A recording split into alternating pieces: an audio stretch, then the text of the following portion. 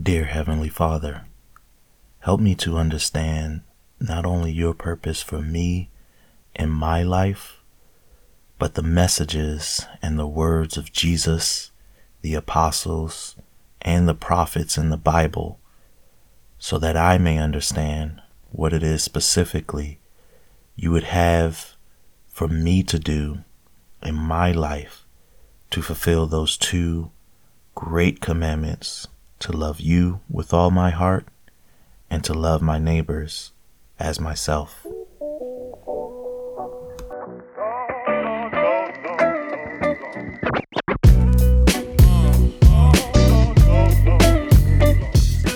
Welcome to Cross Discourse, where music, culture, and life are discussed across the media spectrum weekly to help you live a godly life. Cross Discourse, Christ is culture.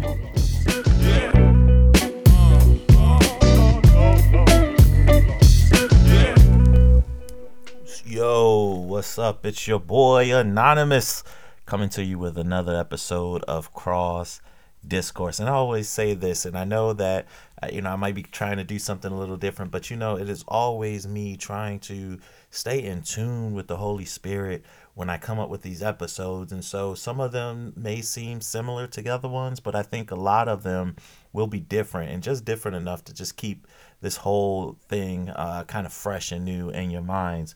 But today I was really thinking about some really cool stuff, and it really just blew my mind when I started doing the research. And that is the phrase, "What would Jesus do?" I don't know why, but that phrase just came to my mind. What would Jesus do? And the first thing I did was I Googled it, like, where did that phrase come from? And in actuality, I remember growing up as a teenager in the 90s and a lot of people wearing those bracelets. And that was the first thing that came to mind, WWJD. And so I did a little research, and there was a book written in the 1890s. So 100 years before I became a teenager in the 1890s, there was a book called In His Steps, What Would Jesus Do, by Charles Sheldon. And I actually ordered the book. I read the first chapter, and just my mind was just blown with so many different things. Because in that particular book, there is a character who they refer to as a tramp, but I guess in more modern terms, it's a bum or a hobo, if you prefer that term, who kind of steps up to the plate and just talks to the parishioners after he had been looking around for a job. And this question really popped out to me. And the hobo or the tramp in the story just says, "What do you Christians mean by following the steps of Jesus?" Whoa! And that is kind of like the premise for the whole book, where I think, I haven't read the whole thing yet. I plan to. But this idea, like, everybody really starts taking that phrase, "What would Jesus do?" in everything that they do. And it was really, really interesting. But even beyond that, I started doing some research on Charles Sheldon. And the first thing that popped up when I typed in Charles Sheldon was his Wikipedia page. But the first thing that popped out in my mind was this idea of the social gospel movement. And I was really enthralled when I just started doing my research on the social gospel movement. And basically, the social gospel movement was a movement within Christianity where these Christians were trying to apply Christian principles and ideas to social problems. Things like alcoholism, inequality, crime, racial tensions, women, male, female interactions, and things like that. And they were kind of considered the progressives within Christianity. And in fact, some of their ideas strongly clashed with a famous preacher that if you're a Christian, or if you're kind of in the Christian movement and trying to do your research, you've come across the name D.L. Moody, or Dwight Moody, who has his own Bible Institute, the Moody Bible Institute. And it came into direct conflict with him because they really wanted to use the Christian idea to sit on this podium of helping the people, helping the people really change in their ways and think about how they could help the normal everyday person kind of get out and do right by people, right? And so they did a lot of things like, what you may do in your church, maybe giving to the poor, going out there and helping to, feed the poor, but, give people money, charity. That was really what the thing. And Dwight Moody was actually kind of really much more interested in going through the life-saving message of Jesus. And and to this day, there's still a lot of people that really focus on, the message should be the gospel.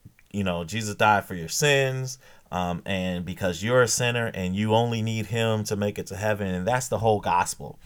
Well, the social gospel people really kind of tried to turn it on its head to say, hey, we need to really focus. We need to have some fruit within our ministry, and that fruit should be to helping the poor man. And like I said, I only read the first chapter of In His Steps by Charles Sheldon, but I was just immediately enthralled and just say, hey, you know what? I've got to talk about this. I've got to talk about this. So I just pulled up some Bible verses, pulled up some things that we can really talk about in this episode, and really get you to thinking and studying on your own, and tell me what you think about this idea of social gospel. So when we come back, that's what I'm going to do. I'm going to give you some of these Bible verses.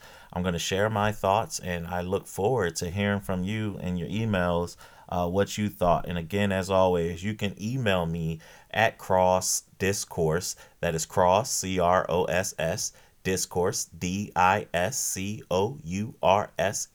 @gmail.com. Just what came to your mind. All right. So after this song or after this music, we're going to come back and discuss social gospel. What would Jesus do?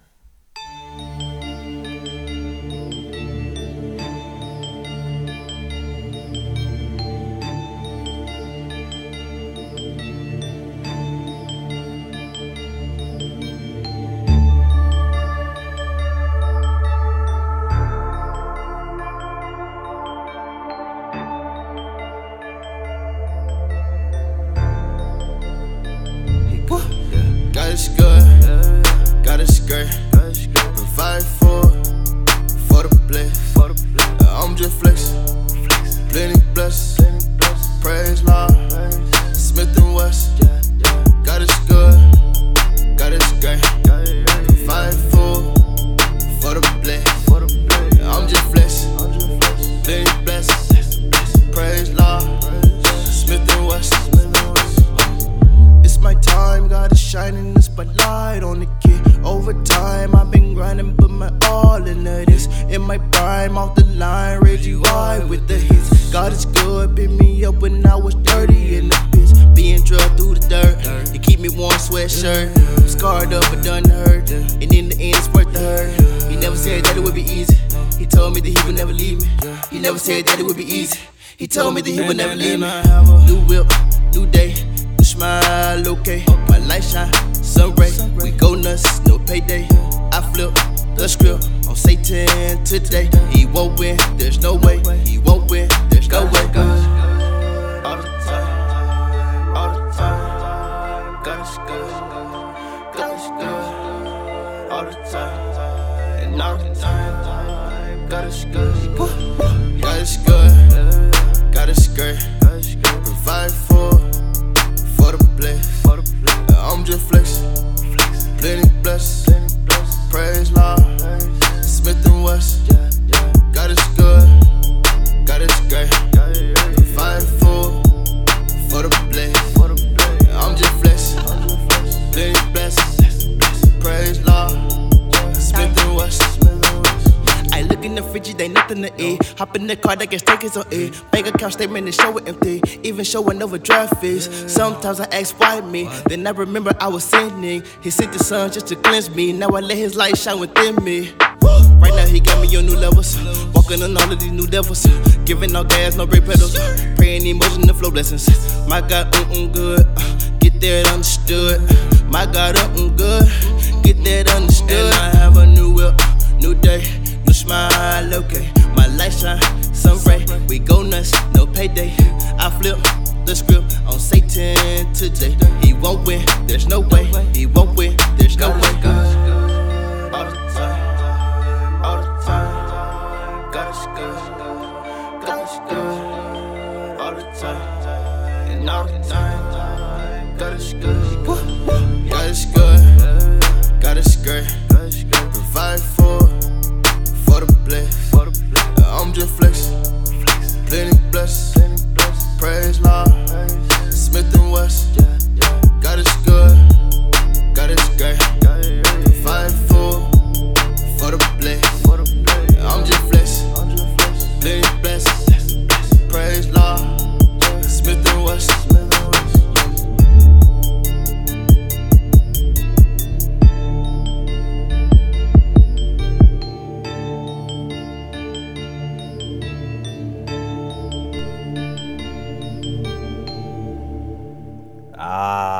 That was good. That was good. And you can actually find that song on Rapzilla if you're into Christian hip hop. I think that was I like that song, and it kind of really leads into a lot of what we're talking about, just talking about how he changed his life based on the message. So my first Bible verse today is coming to you from 1 Peter 2:21. I'm going to be doing English Standard Version today, just because I like the way they sounded as I was reading them.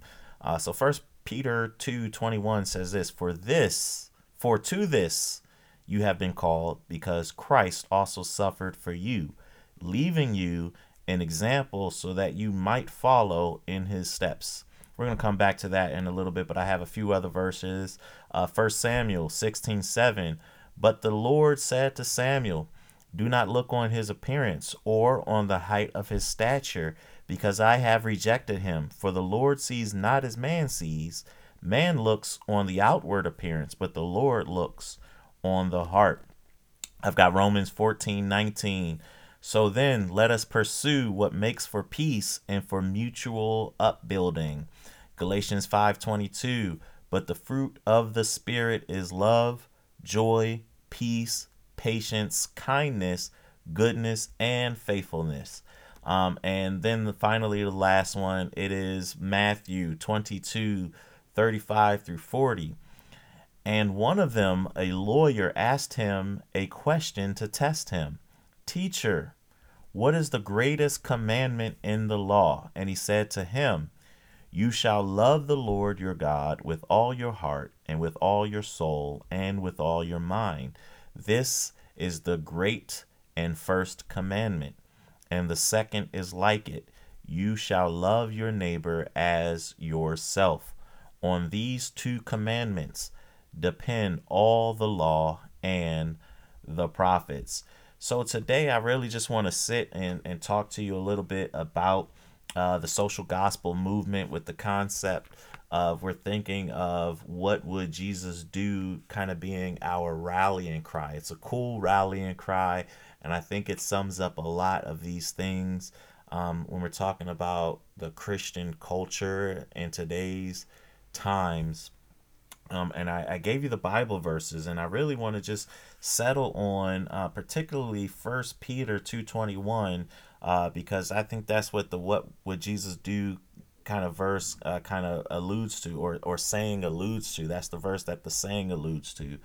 And then talk a little bit about the social gospel, and maybe come up with some ideas or thoughts on how it can apply to us today. So you have the Bible verses, and let's go back to 1 Peter 2:21. It says, for this you have been called. What have we been called for? And what is for to this, right? Because Christ also suffered for you, leaving you an example so that you might follow in his steps. So there are three parts really in this verse. It says Christ suffered for you, right? That is the gospel. We are imperfect. Christ died for us. And then it says, leaving us an example. What was the example that Jesus set for us? And then it says, so that you might follow in his footsteps. So there is an understanding that we are to follow in the footsteps of Christ. And there are a lot of verses that go into detail. So I just brought out some of those other verses because I want us to understand, just as in 1 Samuel 16, God isn't looking at the outward man. God is looking at what's in the man's heart. And we know that David wasn't the most beautiful, tallest, fine specimen of a man. His brothers more capitalized on that look. But Samuel went to David, right? David was the choice of God to lead the nation after Saul.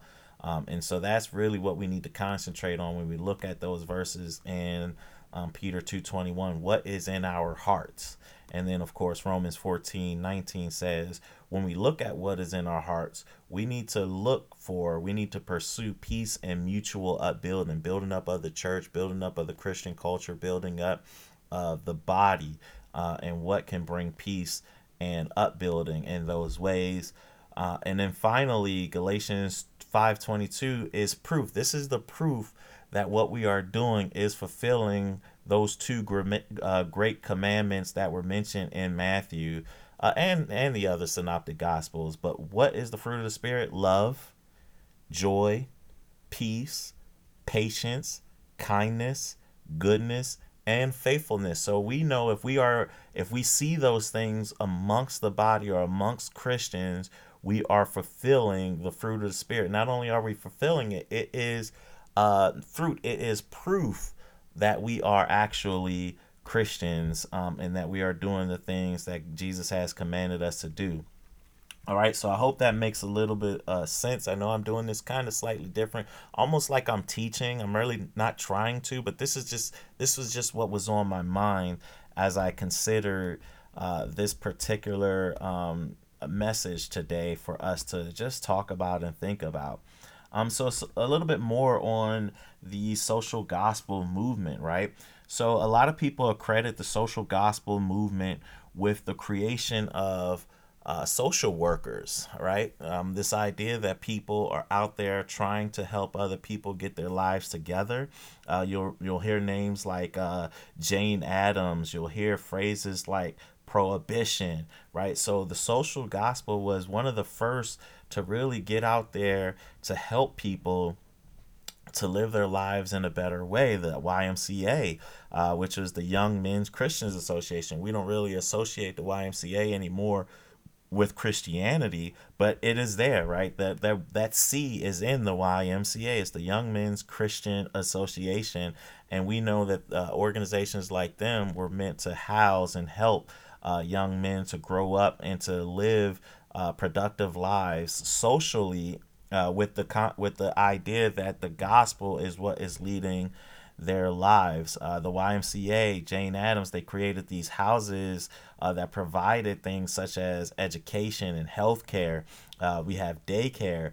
And these people in these poorer neighborhoods, particularly when I mentioned Charles Selden, there's another gentleman by the name of Walter, I don't know how to say his last name, Rauschenbusch,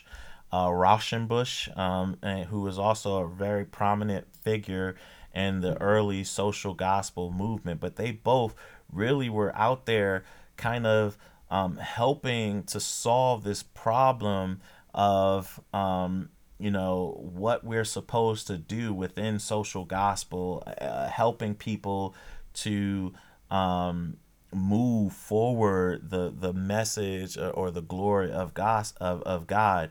And so it wasn't a unified movement is kind of what I'm understanding it. So you had people, particularly in the South, focusing much more on rules and laws to help us live godly lives. That's where the idea of prohibition came about, where these Christians were fighting for us to outlaw alcohol because it led to debauchery and a whole host of other things, and outlawing things like cursing and outlawing these things that we saw as evil within the communities, and we really wanted to stamp out those things because those were ungodly. But you had other groups within social gospel, not necessarily focusing on those social issues like gambling and corruption and alcoholism and morality, but really focusing on building people up and helping them, which is why you had those people operating those social welfare offices, those educational places, schools, healthcare. You'll get around this time where you have a lot of Christian organizations opening up schools for African Americans. You have a lot of people supporting the suffrage movement, the suffragist movement, where giving women the right to vote and encouraging them to actually get involved in politics. And so you look at that. And so they started thinking about what would Jesus do as this rallying cry to really get them to think about morally, what am I supposed to do in this situation? What would Jesus do as I wake up in the morning? What would Jesus do as I go out and go to work to teach, or I go out to go to work as an engineer, go out to go to work in my blue collar job where I am working with a lot of people that are cursing and swearing and acting a fool? What would Jesus do when I'm in my white collar job where people are maybe doing some unscrupulous practices, shifting money here and there, and maybe keeping a little for themselves, or even trying to cheat people in other areas?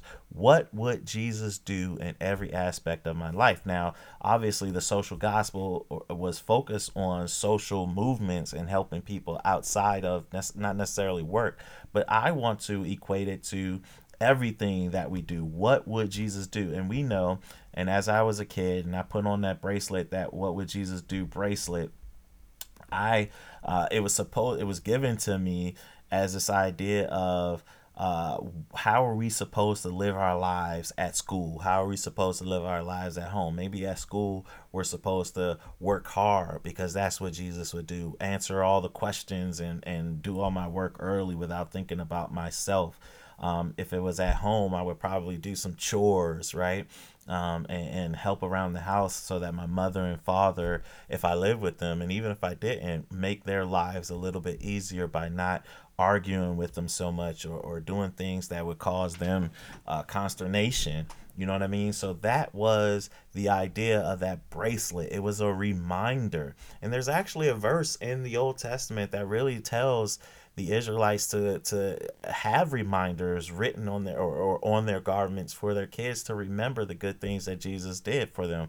So this is actually somewhat and loosely related to that Old Testament verse, having a bracelet of WWJD bracelet to kind of keep you in that mindset of following forth with the message of the gospel and living a godly life, right? So that is, in a nutshell, what the social gospel movement is. So there were a lot of different areas where this movement permeated throughout culture, permeated throughout society, and it got them to, at least focusing on Jesus, focusing on the model for our lives. Because listen, if you died unto Christ, if you were baptized and you were resurrected as a new creation, as a new being, it is my opinion, and again, I am a layman, so I'm not a pastor, but it is my opinion that we are living the life that Jesus would be living had not we killed him. Think about that. Your sins are the reason why Jesus was hung on the cross and died. He is the propitiation for our sins. So if we're to live a life, if we are now able to live a life, shouldn't it be the life that Jesus would be proud of because he died in our stead? Because when we make it to heaven, God sees us as perfect through the blood that Jesus shed because he lived the perfect life.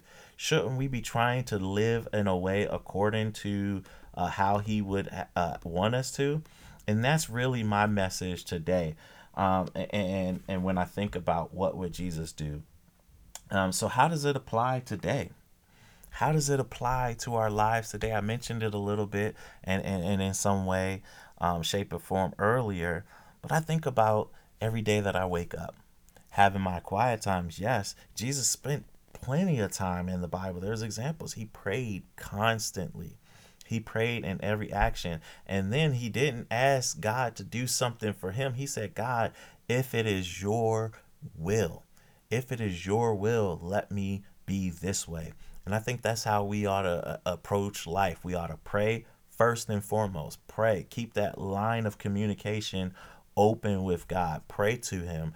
Read our Bibles, constantly communicate with him, because once we are in that open line of communication, we can understand him and he understands us and what we need. He already does, but we're opening that line of communication and we're submitting ourselves to him and allowing him to lead our lives. I think that's first and foremost. One of the other things about the social gospel that I really, really enjoy reading about is how they actually got out there and they focused on charity, focused on people that were less fortunate than themselves. And I know I mentioned this in another podcast that Christians used to be one of the largest giving groups in the entire United States. And now we're focused more on ourselves, and maybe instead of giving money to other people, we need to give them the gospel. And yes, everybody needs the gospel, but we really need to be focusing on helping other people, those less fortunate than ourselves, and not just Christians, but everybody, because that is how people see our love. I'll go back to that verse, that the fruit of the Spirit verse in Galatians 5:22. How are we showing love? How are we showing joy? How are we showing peace, patience, kindness, goodness, and faithfulness, right?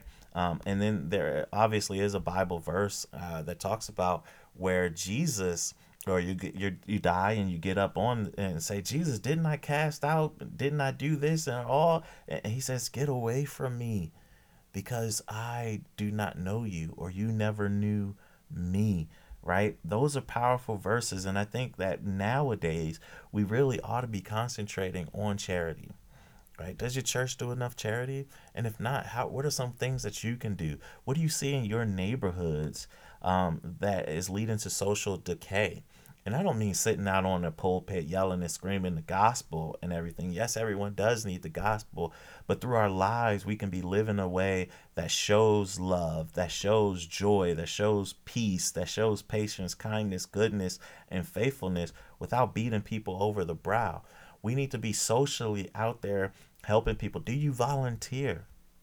I know one of the things that hurt my heart for the past 4 or 5 years is during the holiday season, I always try to find a soup kitchen or something near me where I can volunteer my time to help people. And I want to bring my wife and kids. And I've been turned away because they had too many volunteers, which is a good thing. But I know that during that time that they have open, they're not going to get everybody. So there aren't enough organizations out there doing anything. And that's something that I've been wanting to do, that God has had on my heart, to really helping people get the food, the basic necessities taken care of. I remember when I was teaching, I used to always want to participate in those gift giving campaigns to people that didn't have enough. And I would take 2 or 3. And this is not to brag. This is just stating fact. I would just take 2 or 3 and have my boys go out with me so that we can support someone that actually needed help, that actually needed something for Christmas. And it would be a family. If I got one, it would be a family, mother or father and child or children, so that everybody can enjoy their Christmas. And I would also, at my church, we used to have the Christmas shoe boxes. I know we didn't do that last year. At least I didn't see them last year. Doing things like that, because that is a form of social gospel, ladies and gentlemen. And if there isn't anything at your church, you can go out and create something on your own. I really think that we ought to focus on what would Jesus do in every aspect of our lives socially. So when we wake up, and my friends, this is the last thing I'm going to say. When you are in a long line or at a place of business where the service is horrible, what would Jesus do, right? Would we just condemn them, yell and scream and get angry? Or would we be patient, joyful, loving? Again, that Galatians 5:22, that fruit of the Spirit. Would we show good fruit when we're out there sharing with other people's? Hey, family, that is all I have time for today. As always, email me at crossdiscourse@anonymous. crossdiscourse@gmail.com. I love you. I look forward to hearing from you again, and stay tuned for my next episode. Peace.